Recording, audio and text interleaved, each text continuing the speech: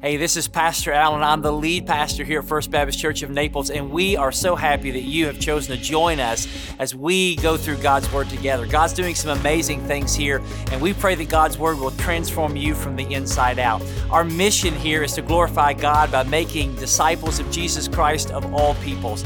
And our hope is that you are being a disciple that makes disciples. Now, if you don't have a church home, we would love for you to join us either in person or continuing online as we go into God's Word together every week. But if you are a member of another church, we don't want this to be in any way, shape, form, or fashion a substitute for you being connected to your local body. So our prayer is that God uses His Word to change you and to change others. So we pray that God will use you and this message for His glory. Have a great day.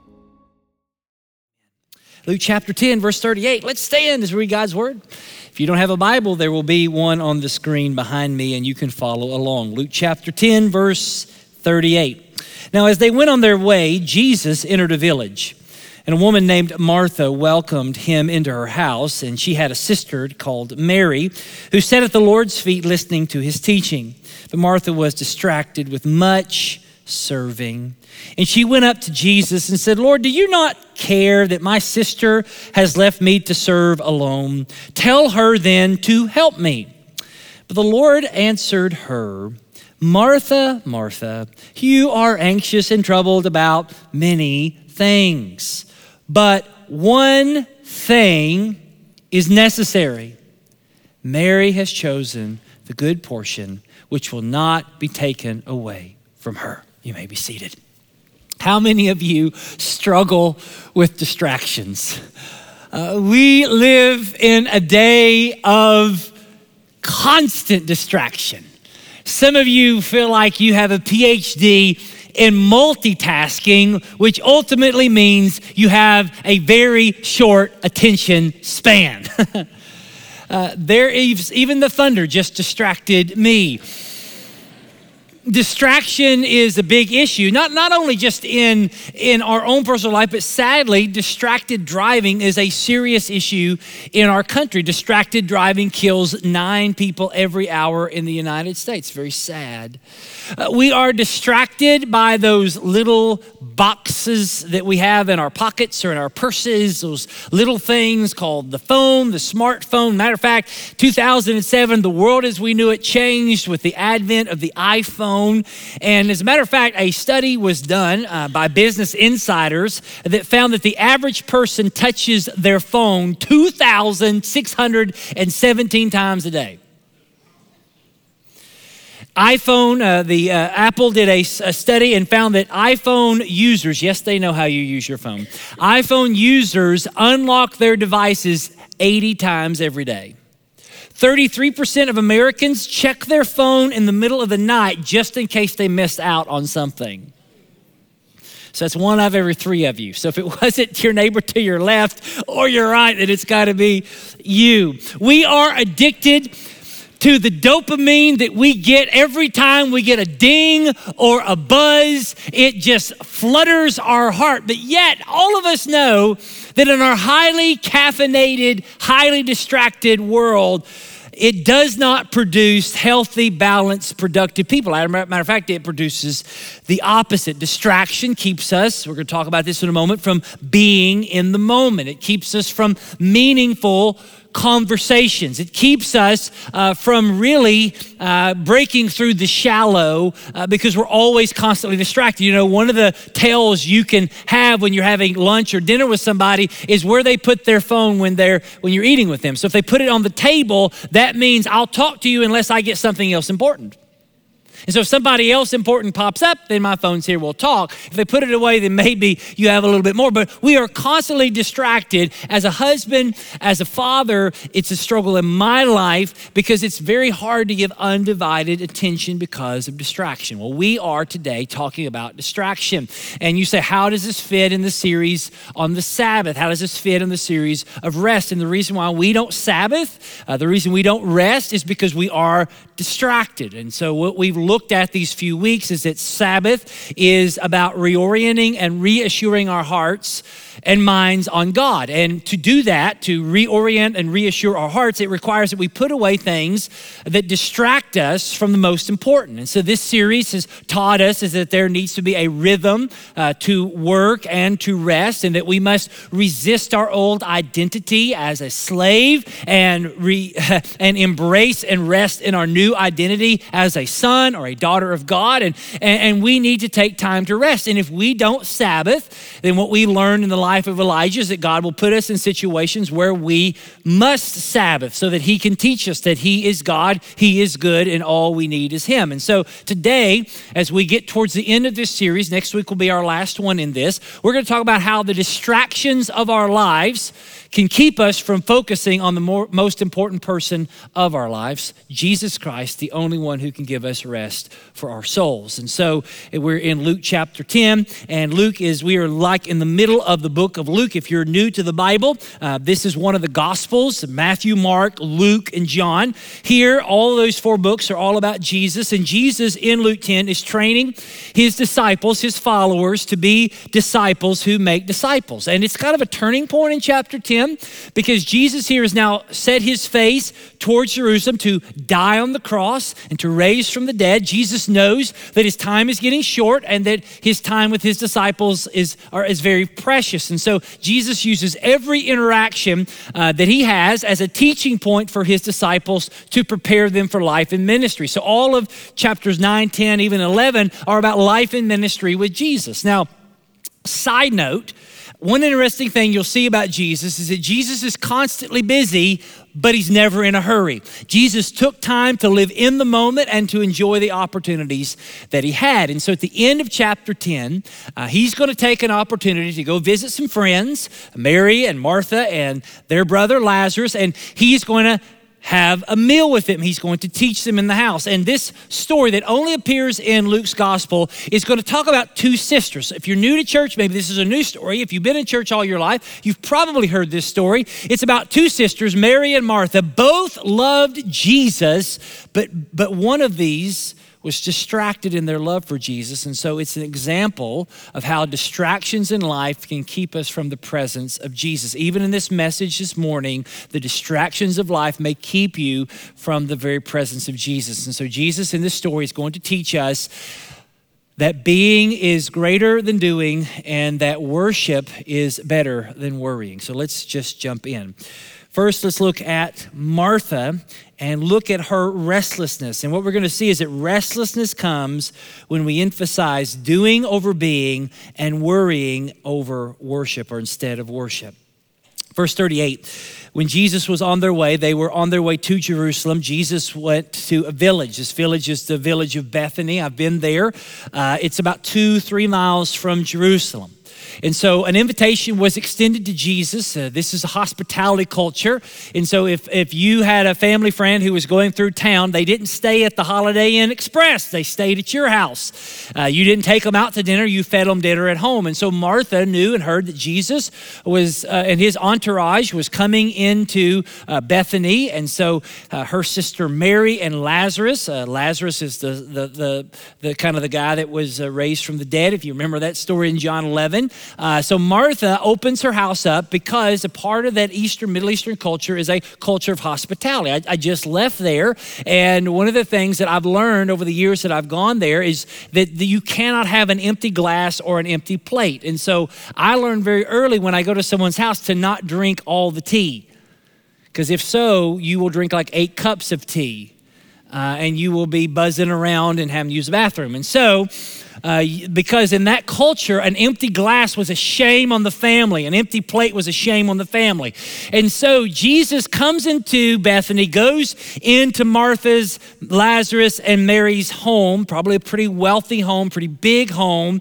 And then the scene is said in verse 39 that while Martha is working, Mary is sitting at the feet of Jesus. Now, again, you've probably heard this before, but maybe you haven't. In first century Jewish world, world, women did not study under the rabbi. Women did not sit in the same room as the other men, and women definitely did not sit at the feet of the rabbi as the other disciples. But yet there seems to be a level of comfort here. This would have been very scandalous in first century Israel, but here there's a level of comfort that Jesus had and the disciples had with these two sisters. And so Mary is sitting at the feet of Jesus, soaking in every word that Jesus says. Now, most sermons on this text kind of paint Martha out to be a bad person, but Martha's not a bad person. She's the one that invited Jesus and his group to come. She's the one cooking the food. She's the one who set up the finger food. So she made sure that the ranch was there for the carrots and the crackers and the cheese and the little finger foods. And she made the tarts and she made sure the house was clean and she's gotten everything ready. And some scholars say that there may have been even up to 100 people in Martha's home. And so Martha is being a blessing, and we need people like Martha. We need people who like to bless people. We need people who have the spiritual gift of hospitality, which all of us really should have. And so this story, the moral of this story is not quit working behind the scenes and just spend a perpetual time before the Lord and do nothing. No, we need people working behind the scenes. There are hundreds of people every weekend that work behind the scenes so that you can have church. This doesn't just happen through osmosis. And so we need people working behind the scenes. We need people in the church serving. And so we want you to be serving here. So it's not just show up and throw in a couple bucks and then go have a great day. No, we want you to be serving in the church and serving outside of the church, because God has gifted all of us in this room that are believers to serve. We need Marthas to serve. And yet there's a deeper issue here than just merely Martha serving. And we're going to get to that. Verse 40, the Luke tells us that Martha was distracted with much serving. The only time that word distracted is found in the Greek New Testament. The word distracted, I've read, actually comes from the French. And it goes back to a medieval practice. So the French, who did not create the fries, actually Belgium, if you know anything, this is good for you. If you're ever on Jeopardy, fries came from Belgium, but we called them French fries anyway. But how they would, one of the ways that they would execute somebody, this is going to seem very gruesome, is that they would put somebody and all four of their limbs would be tied to a rope, and then those ropes would be tied to horses, and then they would send the horses away. And that was the French word distracted. To be pulled in 4 different directions. Again, probably not something you want to tell your friends tomorrow at work. But anyway, Martha was so busy. She was so distracted, so focused on the details. And so I can just see her. She is coming in and out of the room. You all know she's doing this. She's coming in and out of the room, and the entire time she's coming in the room, she sees Mary, and Mary is giving the stink eye. I mean, the entire time, focusing on Mary. And I can maybe even see and this going on, and there's nothing happening here. And all of you have probably been where Mary has been. You're the one working, and the other person is just sitting there and doing nothing. And probably if we would have been in the room with Martha and not known the entire story, we probably would have agreed with Martha that maybe Mary should have got off of her rear and got in and helped and did some things. I don't know, but here's what I do know. It got to the point that frustration overflowed in Martha's heart that she had to go to Jesus. So Jesus, perhaps mid-speaking, or maybe they took a coffee break, I don't know, but she comes up to Jesus and she says, Lord, do you not care that my sister has left me to serve alone? Tell her to help me. It's kind of a passive-aggressive rebuke. Mary's hearing this, and in her mind, she's like, Jesus, don't you understand how much I'm doing here? Do you understand you showing up wasn't an easy task? This is hard. And I feel like I'm being taken for granted that my sister is sitting there on her tail doing nothing, and I'm here doing it all. And so in this moment, she in her heart saying, you know what, Jesus, you're going to agree with me. I know Jesus is going to agree with me. But instead, verse 41, the Lord answered her and said, Martha, Martha. when I hear this, I don't know if this is TV land coming into my head, but I hear Marcia, Marcia. All of you middle schoolers in the room, what does that mean? Ask your grandma, okay? Martha, Martha, it's a doubling of the name. You'll see this all throughout the Bible. A doubling of the name is a term of endearment. So Jesus is not upset. It's kind of, oh dear, Martha, Martha. He loves her, but he's going to gently rebuke her, okay? So it's almost like Jesus saying, bless your heart, honey. And so Jesus gets straight to her heart, and he comes with very compassion, but comes with frankness. See, she wants Jesus to fix the situation. She wants Jesus to make Mary help her. But what Jesus wanted to do is to fix her. He says, you're anxious and troubled about many things. Martha, the issue isn't Mary. The issue is you. Well, isn't that amazing? Like in sermons, you'll hear a sermon and you think of all the people that you wished were here to hear that sermon. When it's really about you and about me. You're anxious. You're stirred up. You're troubled. You're tossed about. You are all worked up. Now, Jesus does not rebuke her servant heart. He rebukes her anxious heart. Jesus diagnoses Martha with an unhappy, unsettled, unanchored heart. Martha is the kind of person that needed to be needed.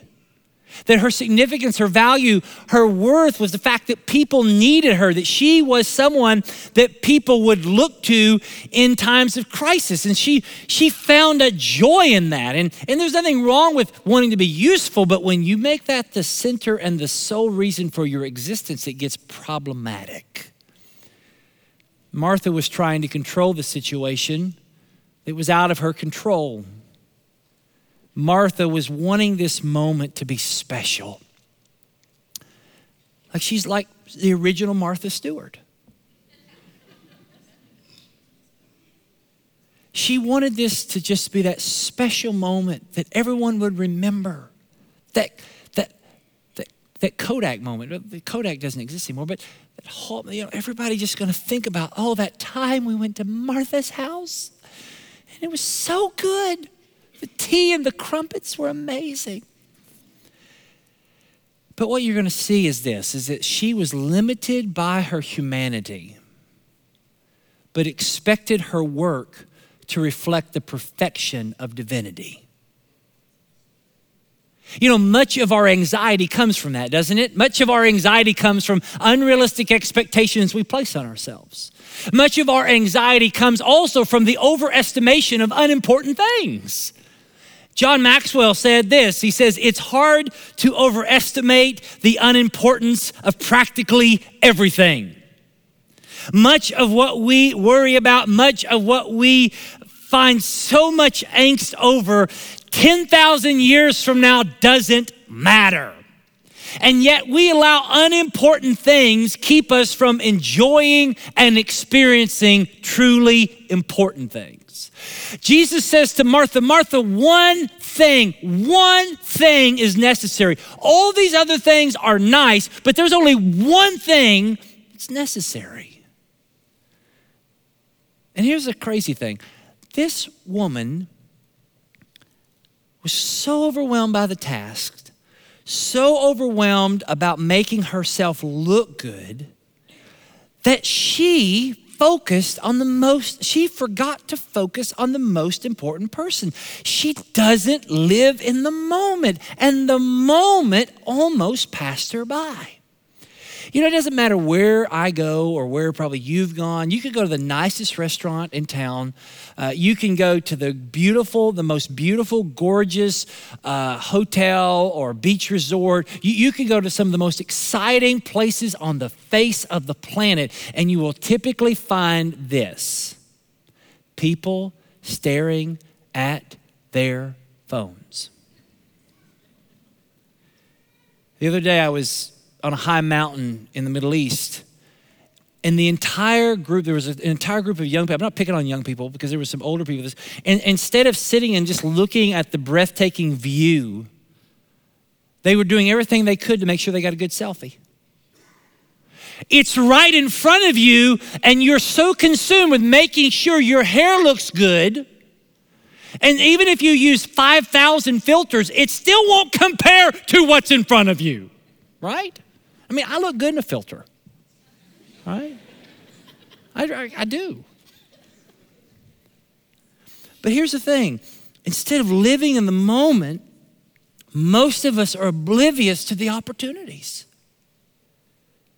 John Ortberg said that for many of us, the danger is not that we will renounce our faith. It's that we will become so distracted and rushed and preoccupied that we will settle for a mediocre version of it. That we will just skim our lives instead of actually living them. Jesus, God Almighty, came to this woman's house. And instead of spending time with him, she exchanged it for trying to impress him. Let me just tell you something right now. This is going to help a lot of you. You can't impress Jesus. Yeah, you can't. I can't. No one can. Imagine someone, I heard a pastor say this, and I thought it was very good. He said, imagine someone coming to Martha the next day. Say, I heard Jesus was in your house. How did that go? What did he say? What did he talk about? What did he teach? Were there any miracles that took place? Martha, what was your experience like? I don't know. I was too busy in the kitchen. Too busy serving. I didn't really get to hear what he had to say. Wow. Another scholar said that had Martha been there with Jesus the entire time, there may have been another miracle that had taken place. The miracle of the washing of the dishes. But now we don't have that miracle in scriptures. The crazy irony is that Martha felt the weight of the world was on her shoulders, but the one who upholds the universe was sitting in her living room. You know, many of you feel like the weight of the world's on your shoulders. Your marriage, your parenting. You gotta make sure your kids are athletes, right? You gotta make sure that they get into an Ivy League school, that they have a good future. You think about your career and your career advancement and then your retirement. Don't look at your 401k is all I can say. Don't do it. Just don't do it. If you do it, don't do it, okay? You're worried about your life, and instead of worshiping the one who's in control, you're trying to take control. See, in this moment, she was worrying about the dishes and not worshiping Jesus. And her worry caused her to doubt Jesus' love for her. She says, "Do you not care?" When we get so consumed by the things of this world, we start to disbelieve the gospel. We think and silently tell ourselves, well, if I don't do as much as I possibly can, then I'm never going to make it in life.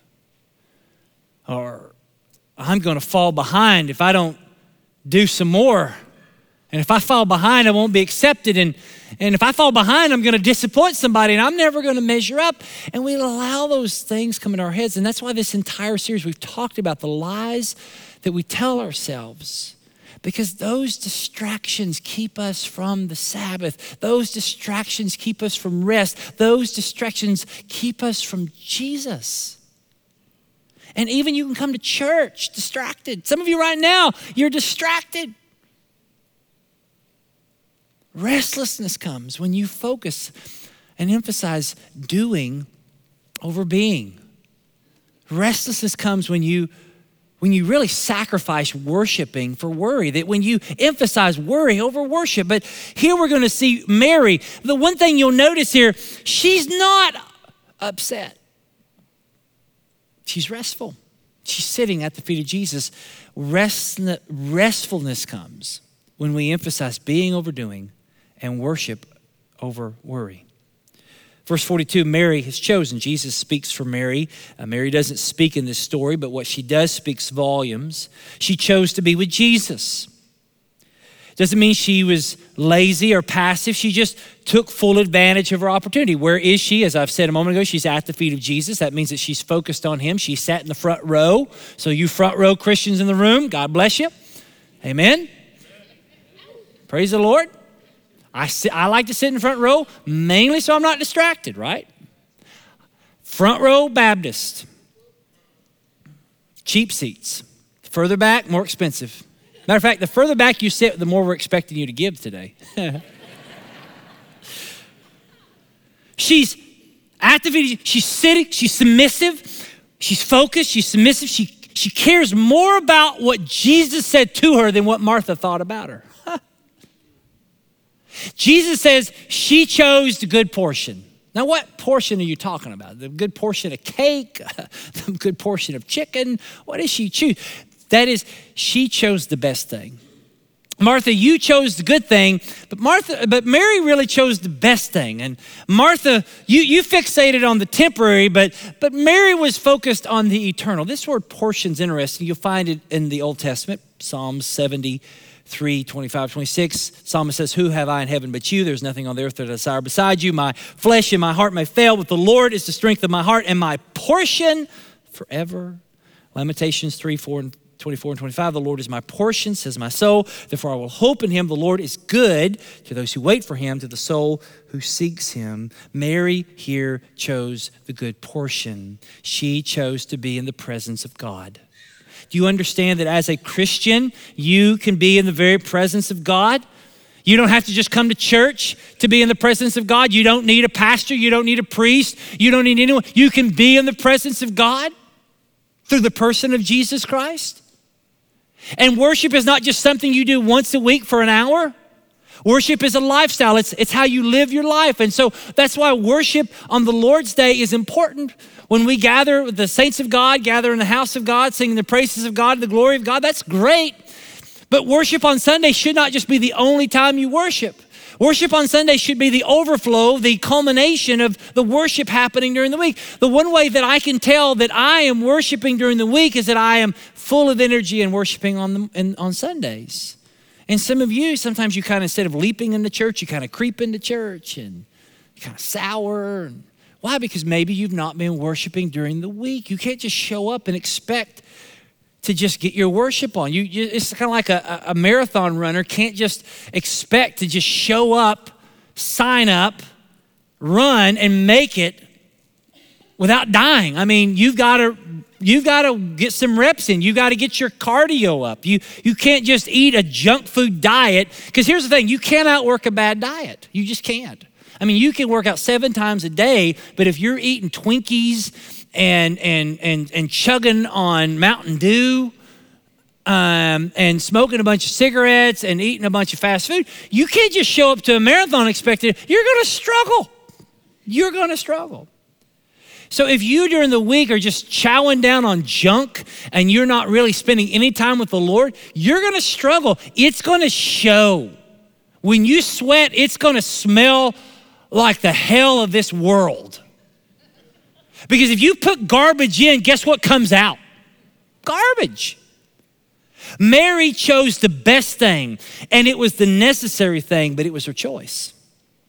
Martha had a choice too. It was her choice. Every day you and I are offered a choice.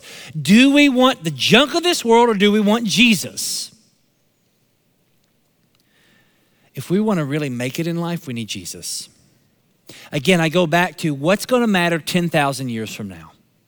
10,000 years from now, what is going to be important? And a lot of things that we think are important are not going to matter at all. And those things that we maybe see as brush off as unimportant are going to be really what matters. And so here, Mary says, I'm going to choose the good portion, the eternal portion, the helpful portion. Now, I don't want you to leave here thinking that there is now I have to choose. I got to either be Martha that works and worries, or I've got to be Mary who just sits and worships. Again, I want to go back to this message is not a clarion call for you to do nothing but worship and sit in quiet time and like read a Bible. That's not what I'm saying here. Here's what I'm telling you. You can do both. The difference is instead of worrying in your work, you can worship while you work. And so here's what I found. If you worship before you go to work, you'll worship while you're at work.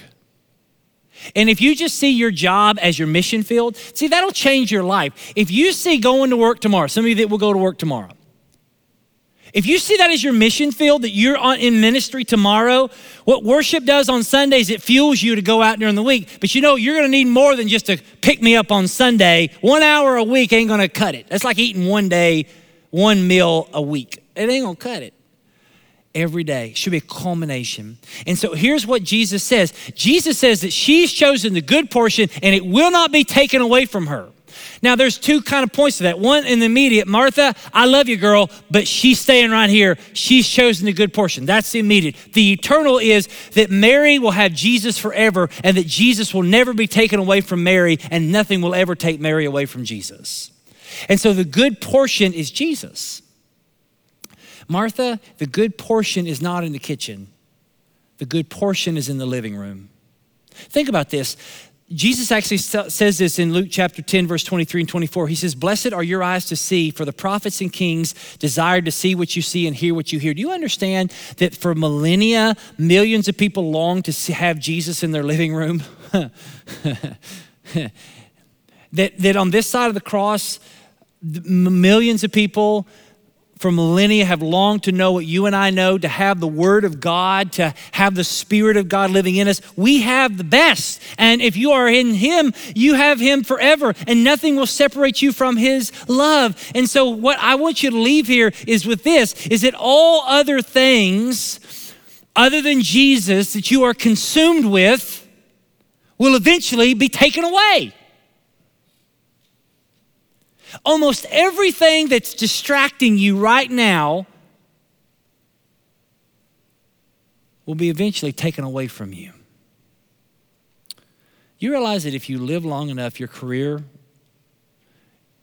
you're going to have to retire, or you can't do it anymore, or you're just really out of date. You realize that when you die, all the money you've accumulated is going to be given to your kids, if you have them, and they're just going to waste it. If you don't believe me, I mean, John talked about a book of Ecclesiastes. Read Ecclesiastes. You make money, you die, you leave it to kids that don't know what to do with it, and it's gone. All the power that you feel like you have right now, the health, sports scores. Listen, I heed this with sin. I got sin, okay? We're going to lay it down at the altar in a moment. These Kentucky sports scores, Daniel, if you're in the room, help me. This is group therapy here for the rest of you heathens. Won't matter. Like I know Kentucky beat Florida last year. Y'all know that? But it doesn't matter, right? That's right. That's what all the Gator fans say. That's why when we lost like 33 years in a row, it didn't matter. 10,000 years from now won't matter. All those social media notifications won't matter. The only thing that will ever matter is Jesus Christ. And he's the necessary one.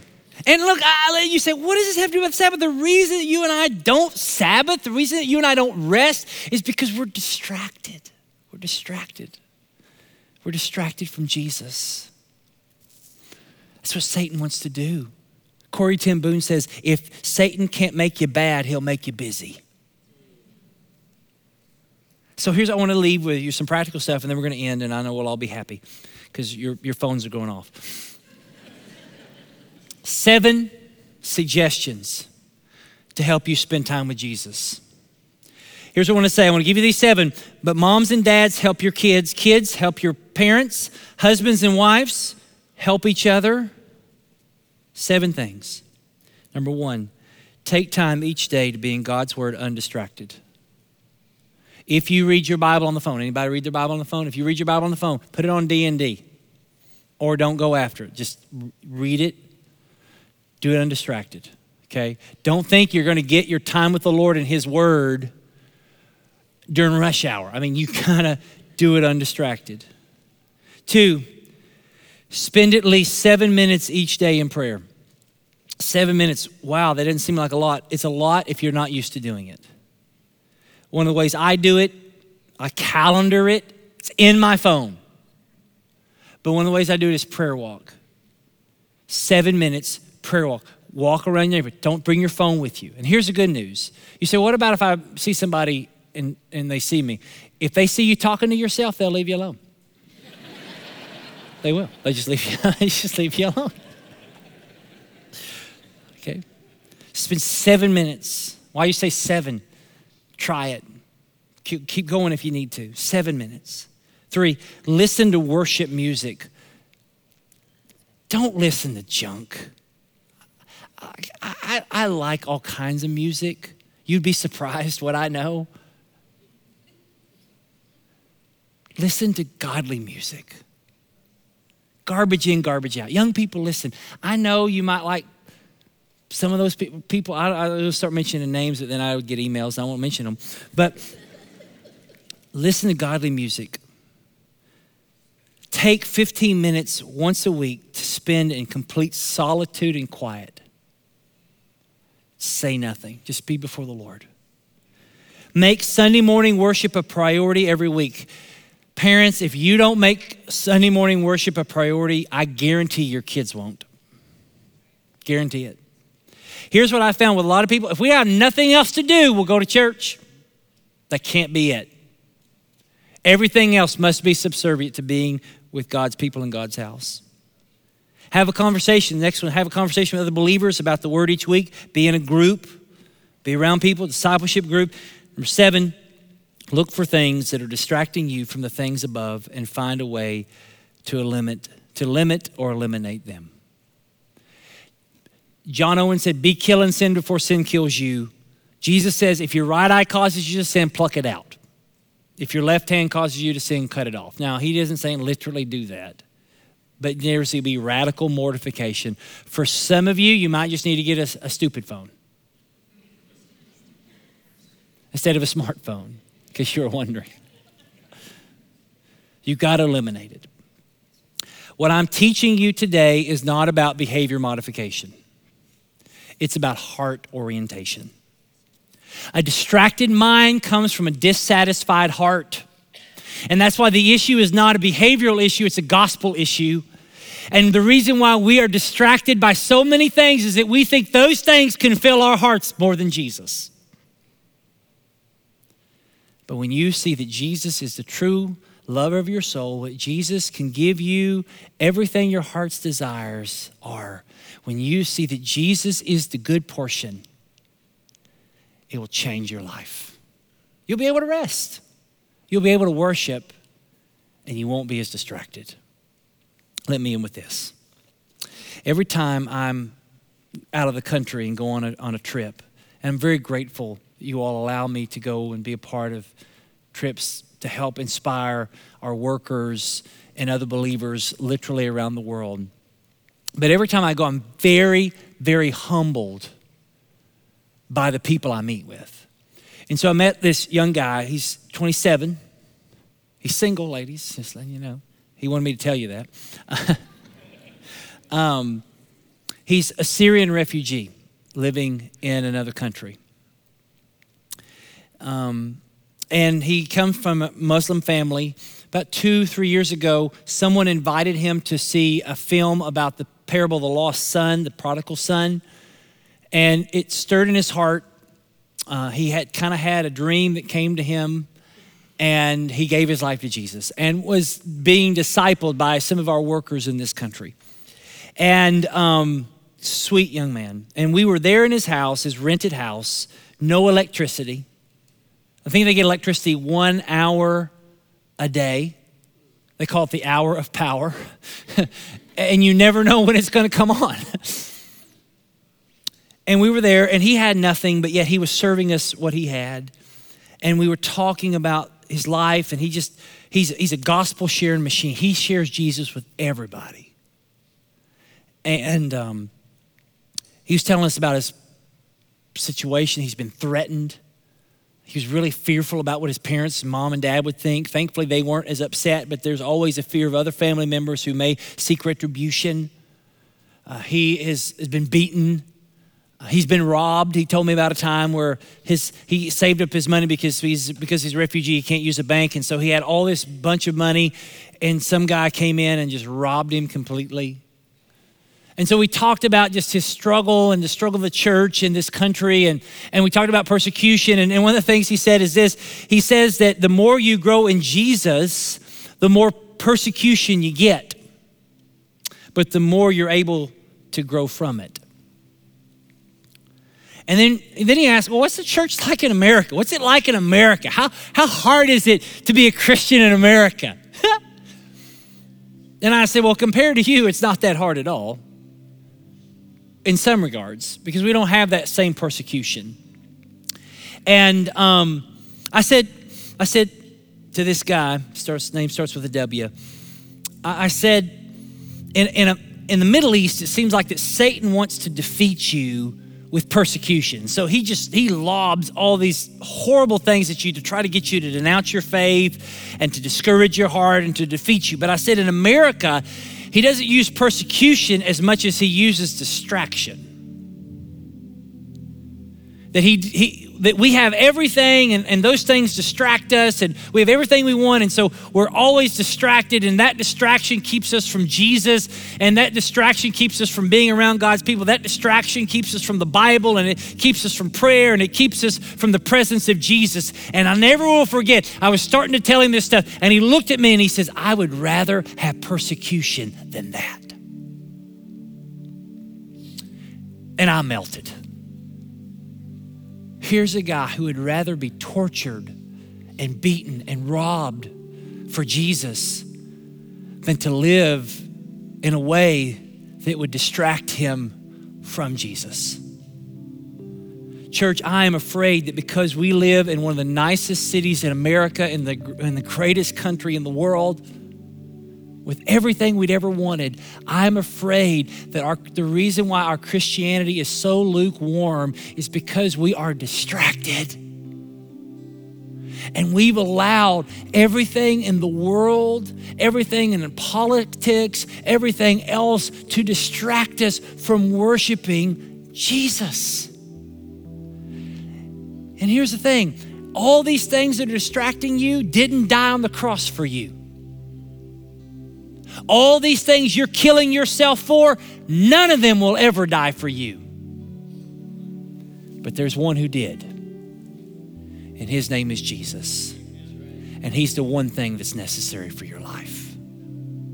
So will you just bow your heads, close your eyes, and just speak to the Lord. And maybe you're here and you're not even a Christian. You're like, what is this all about? And maybe you're hearing that voice. Maybe it's Jesus saying, trust me as Savior. Turn your life over to me. I'm here. Maybe you're here and you just say, God, forgive me for being so distracted by the things of this world. Help me to rest in you, to focus on you, that it's okay if I'm just with you, because being with you is better than anything I would ever do for you. Father, in Jesus' name, do what only you can do so that you get the glory for it all. Bring us back to a heart of worship. In Jesus' name, amen. Let's all stand and let's sing that song, Heart of Worship. Thank you for joining us as we go through God's Word together. I pray again that God will transform you from the inside out. So as we say here at First, you have come to church. Go out and be the church. Have a great week of worship. We can't wait to see you soon.